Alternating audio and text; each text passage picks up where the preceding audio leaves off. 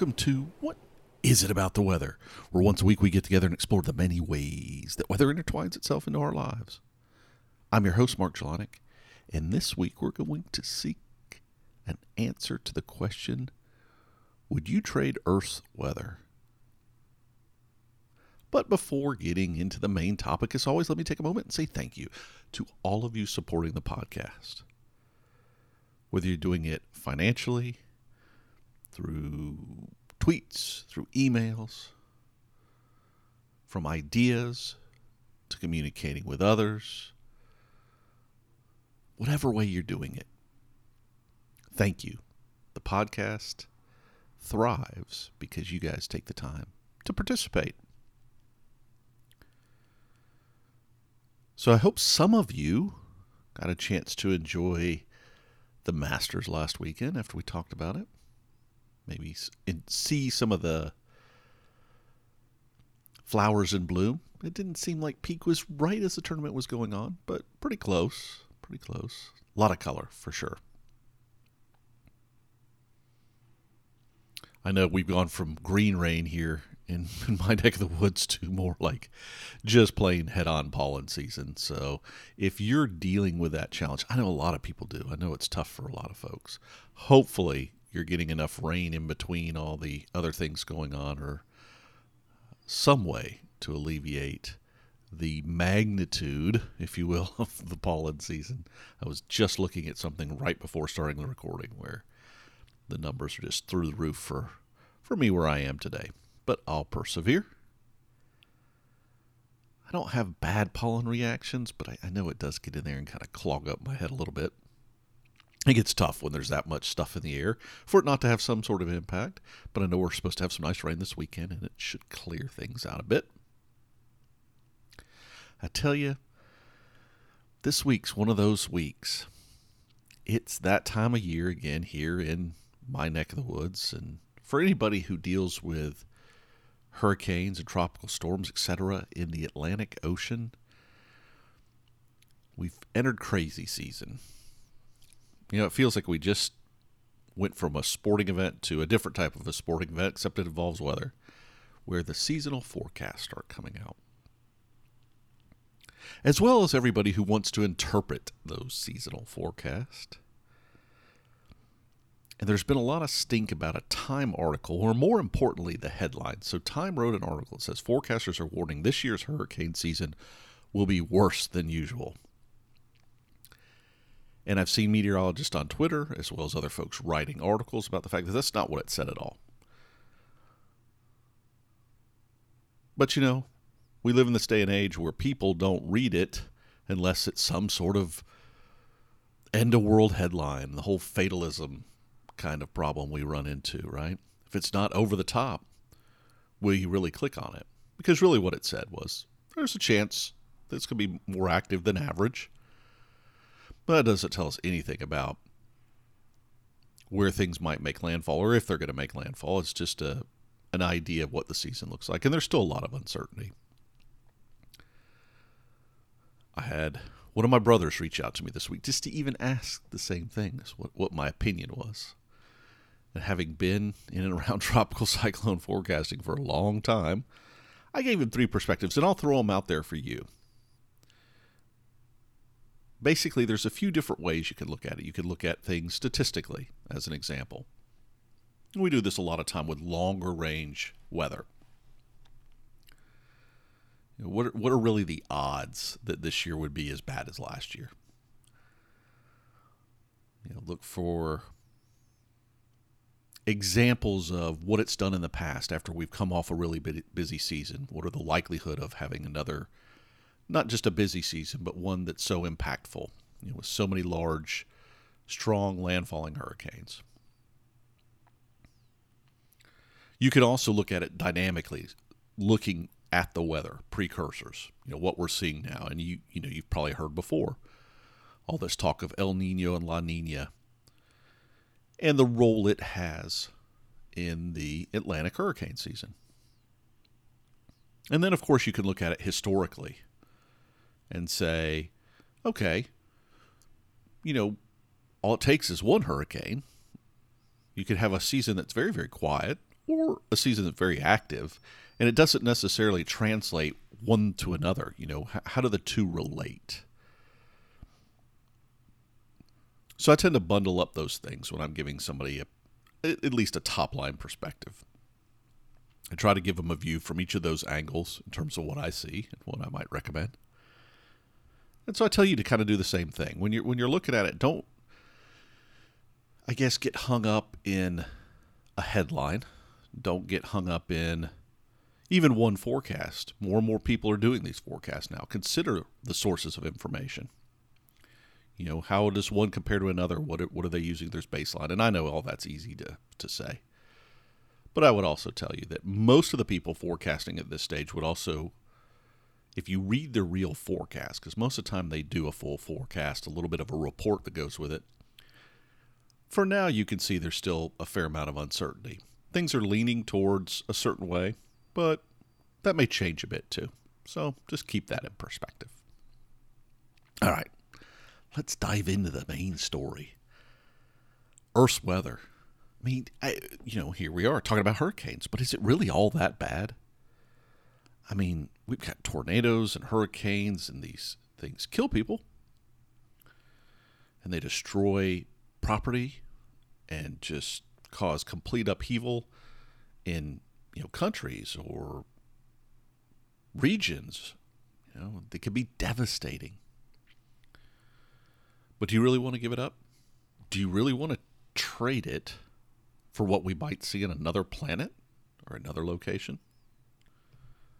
Now, the world of sci-fi for a very long time has provided us a variety of ways to get different types of weather, or glimpse into different types of weather. And let's be clear, most of the time, they're trying to paint a picture that helps them tell their stories, right? And this week, a sci-fi series that I like to watch called The Expanse, it's based on a series of books, came out with their new season. And the premise of this whole thing, just to kind of fill you in for those who don't watch the series, involves Earth, Mars, which has been colonized, and the outer belts. So the asteroid belts. As we all know that, we believe someday we're going to be out there kind of getting the resources off of these asteroids. And there have been some times in all this where weather has come into play. Not as big in the series. For the most part, the recognition is you got to have a spacesuit everywhere. And the series has been very focused on spacesuits. But then, as an example, recently I watched a movie, Valerian and the City of a Thousand Planets. And they had some planets with gorgeous weather. Sunny, warm, pleasant. Or you can take a movie like The Martian, which was very specific about weather impacts of life. And why you did need to wear that spacesuit going around, why you couldn't just pull it off. And then there's even, we've got these futuristic looking things like the recent Blade Runner movie or the Matrix series in the past, where the Earth's climate, due to our causes, of course, has been left devastated. So you might want to get away from the weather for that reason. So sci-fi gives us all these things. But most often the weather it's giving us, right, is to tell a story, however they want to tell the story. So a lot of times we see weather on planets that may or may not be realistic because it allows people to take their spacesuits off. Maybe they want to focus on the faces and not the suits. Other times, the story may very, very well be about capturing people contained in those spacesuits and the challenges that it presents.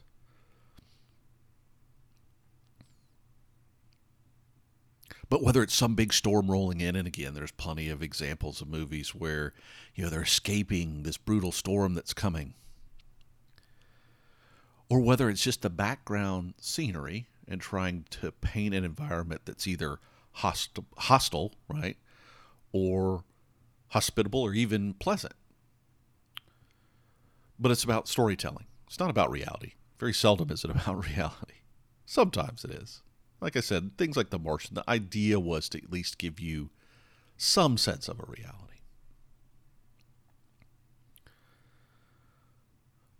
But even with all the challenges that Earth weather has, is it really all that bad? Right? Do you really, really want to give it up for what you might see in other places? It's tough to know what weather's like in other places. We have a hard enough time with what it's like here sometimes, right? But we have a glimpse of, let's stick in just our solar system. I've read stories in the past about weather on other planets, light years away, and I think that's a little harder to say with certainty. I know we have in a broad sense, we might be able to detect and understand certain things. But sometimes getting down to what it would feel like for you as an individual might be a bit difficult. So let's stick with some basic stuff. Let's stick right here, close to home, relatively. And before we get into the weather, I just want to throw some size things around just so you can get an understanding. So the sun is a certain size, right? And then we have the Earth, which is about 1% the size of the sun. It's not exactly that, but roughly that. Then you get a moon, which is about a quarter the size of the Earth. And as an example, Jupiter, between the Earth and the sun, Jupiter is about 10%. Again, I'm doing a lot of rounding here just to keep things simple. About 10% the size of the sun. So we do have these different bodies in the solar system that are a variety of sizes. And depending on what their structure is, and how close to the sun, that great heat source and light source they are, you can have some very different things. Now, some of you might like lack of weather, right? I know some folks just like, give me plain, boring, sunny weather all the time. But be careful what you ask for. I mean, let's take the planet that's closest to the sun, Mercury. Essentially has no atmosphere, little thin atmosphere. I'm not saying none. But for all intents and purposes, it doesn't feel like much of an atmosphere. It doesn't behave like one that we're used to. Lots of heat. And some really long days. First off, its orbit around the sun is about, I think it's a little over, between 80 and 90 days. I don't remember the exact number off the top of my head.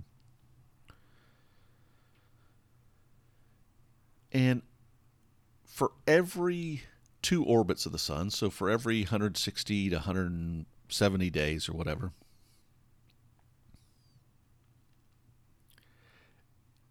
it rotates 3 times.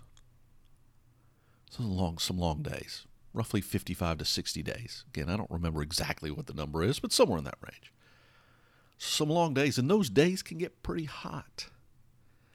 Pretty darn hot. Upwards of 800 degrees Fahrenheit. Or for you Celsius folks, it's a little over 425, a little above that. Nice balmy day, if you will. And then on the night side of the planet, when you sun finally sets, you've cooled off, you got one of your 55 Earth Day days coming, you can get down to about, negative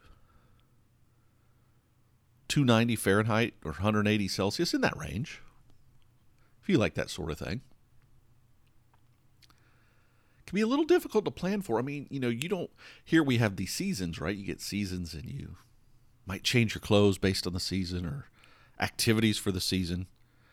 There, I think you got to kind of go to a whole different level of planning, if you will. Switching between those two temperature extremes. Now, much of what drives that change in temperatures, part of it's facing the sun versus not, but part of it is also that lack of atmosphere.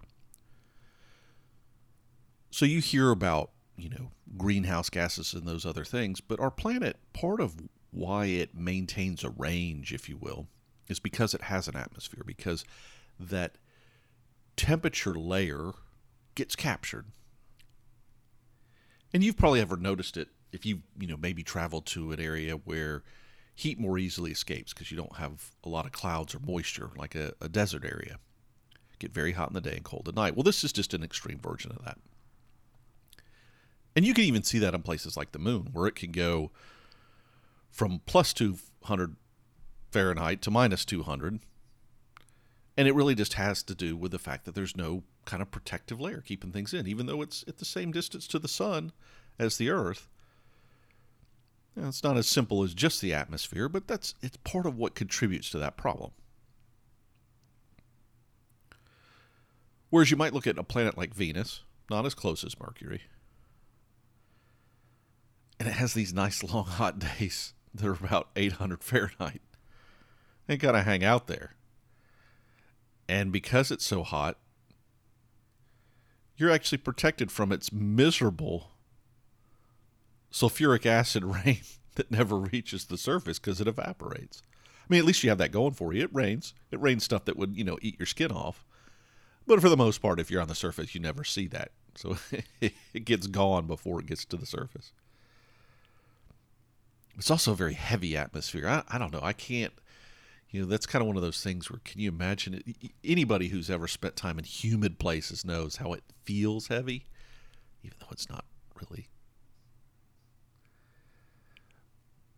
But can you imagine just the air feeling heavy on your body? I don't know. It seems sort of weird to me. Now, they do have some winds, but not at the surface. The winds are higher up in the atmosphere. So you're going to just be there miserably hot with no cooling wind and just feeling stifled from the pressure on your skin. Then again, you really wouldn't be able to be out in it because it wouldn't be a safe environment to breathe. But let's just assume for a moment it was. So then we shift to Mars, right? Because we saw the movie The Martian, or we see other things Mars talked about a lot. Smaller than the Earth, thinner atmosphere. So again, it can't really hold the heat. And some days get up to about 80 degrees Fahrenheit, but the nights get a little bit chilly. No rain. Again, we don't have any moisture to work with. Lots of dust storms. So there are comparable areas on Earth that deal with that a lot of the times. And for folks that are used to that, Mars might be a great fit for you. Again, for me, I don't know. But with all this talk of going to the Mars or going to the moon, you start to wonder, what would it be like in comparison? And there are places on Earth that similar conditions exist, at least for parts of the year or parts of a day, that you could kind of equate to what it would be like there. Maybe not the nighttime cold, but certainly the daytime heat or temperature levels, the dust storms, the dry, arid conditions. So maybe those are the people that need to sign up for the trip to Mars. I've always thought, wouldn't it be cool to go to Mars? But I think the weather would bore me. Maybe some of the other parts of it would be cool. Same thing with the moon. I think I'd hit the moon, I'd be very frustrated. I'd be looking down at Earth going, ooh, look at that storm. Ooh, look at those clouds. Ooh, look at that lightning. I never thought about it. I wonder if I could see. I'm sure I could probably figure that out by looking out there. If I could see lightning. I know we can from some satellites. Monitor lightning. I'm wondering if from the moon at night I could see a lightning storm. I would hope so. But then again, like I said, I think I would get very, very envious of the people on Earth enjoying the weather. But you look at those inner planets, and generally you say, okay, there's a lot of non-atmosphere. The moon, Mars, Mercury, there's just a lot of not weather going on, if you will. Venus is really the exception, close in, besides Earth. So how about those wild storms we see in the sci-fi movies or whatever it is? Do they really exist? I mean, are those things just made up? Or is there some baseline? And we can move out further in the solar system and get a sense of that, right? Jupiter's a planet that's captured us for a very long time, and it's because it's got that big red eye, that storm that spins around and around. It's got strong winds on the outer edge, right? Probably twice as strong as a really intense hurricane on planet Earth. But the winds, interestingly enough, the strongest winds are around the edge. And it has to do with the fact that this is actually not even a low pressure system at all. It's actually an extremely high pressure system. You don't think about that much. You don't think about seeing the spin, but it's in its southern hemisphere, and it's spinning counterclockwise. So it's actually an anticyclone, as we call it. But Jupiter, in a broad sense, even though, I always laugh when they talk about the surface of these planets, and what I've read, and I'm not an expert in these things, is they try to say the surface of the planet is where the pressure level's similar to Earth, right? Because most of these planets, these outer gas giants, if you will, they're believed at some level to eventually have something either solid or containing some solid components that would be about the size of the Earth. But realistically, that's more like our core, right? And it is their core. But in between there, you go through these liquid of different, chemicals. It's not just like a water ocean sort of thing. There is some water in some cases. Then through these cloud layers, and you get to a top layer that's very near the outside of what's considered the planet, where you see that spinning red eye, if you will. So up there, if you were able to handle it, right, if the air was actually breathable, which in all these places it's not, of course, you do get things like lightning and wind and swirling clouds that are storm-like, and even aurora-type events. They're just a bit stronger. Jupiter's kind of a doubling in a lot of cases that I read. But you can't be out in it because it's not warm enough. Or it might be hotter depending on how energy is trapped. But certainly it's chemically unhealthy. The cool things are, there are some neat things and all that, right? So some of the places, these outer planets, it's believed that it rains diamonds. It's kind of cool, right? Or helium rain. I mean, you hear these things, and it's hard to imagine because imagining some of these chemicals, which are on Earth in a gas form, being cold enough to get to a liquid form. And again, it would not be real pleasant to deal with. But it's still kind of neat to imagine. I don't know. Imagining diamond rain is kind of a neat thing. And that apparently, again, we'd have to go there to firmly prove these things. But our understanding now suggests that diamond rain on these outer gas giant planets is maybe a pretty common thing. Or you take a planet, you got Jupiter, but take a planet like Saturn, right? You got past the rings, you made it to the planet. Again, you don't really have a place to stand per se, but say you had this nice floating hoverboard. But imagine winds over 1,000 miles an hour. So faster than the speed of sound. But at least they've got these cool, near the pole, they've got this hexagonal shaped rotation going on. And we've seen similar things in storms here. You often think of the eye of a hurricane as being this nice round thing, but we've seen it take different geometric shapes. Kind of like those storms on Saturn. And the further out you go, it gets colder and windier. But sometimes you run into cases like Uranus that the heat spilling out. Just all sorts of puns we can go with there. I'm not going to do it. But for some reason, you would think that the further out you go, the colder you get. But it's not always the case. Given the dynamics of a certain planet, it may not be able to hold its atmosphere the same. May have lost some of its heat during some sort of collision with a planet millions of years ago. But however you look at it, these outer planets, one, there's no good place to stand. Or by the time you get to something solid to stand on, you'd be crushed. Two, it moves so fast. Think about rustling winds or just the sound of wind and how part of so many people's lives. I mean, most of us experience wind of some kind on a regular basis, and it's just part of the makeup of our experiences. But imagine the wind moving so fast all the time that it's faster than the speed of sound. Sometimes it's hard to fathom all those things. Any case. Maybe what you need to do if you want to experience some weather is instead of thinking about these big planets where you can't even stand, maybe some of their moons. Now, most moons, kind of like ours, just don't hold an atmosphere. But there are a few exceptions. So outside of all these gas giants, many of them have moons that are kind of between the moon that we have and the size of Earth.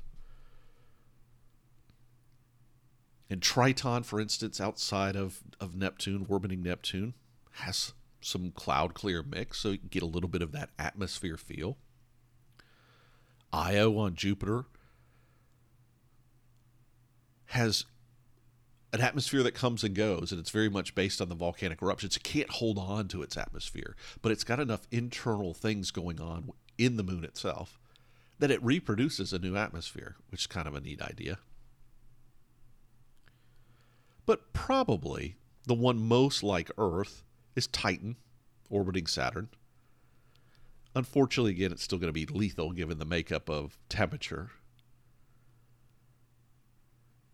and what's actually in the atmosphere. But at a minimum, you'd at least get some interesting Earth-like behaviors, possibly even some rain. The dynamics of exactly what the atmosphere is going to be like a little tricky, but something closer to resembling what we do here on Earth.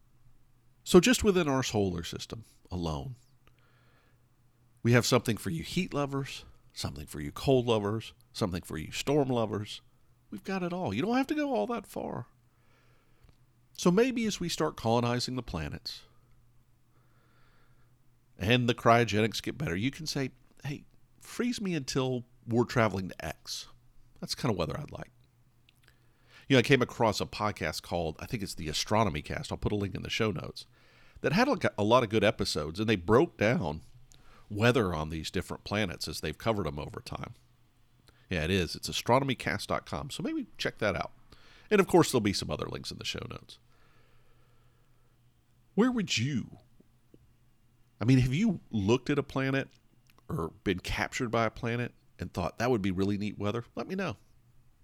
What is it about the weather at gmail.com? What is it about the weather.com/contact?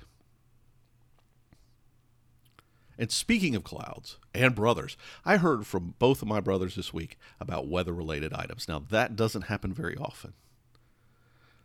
But my other brother sent me a story about the new clouds and we've talked about this a little bit, that were added in 2017, and how seldom we've updated the cloud almanac, if you will.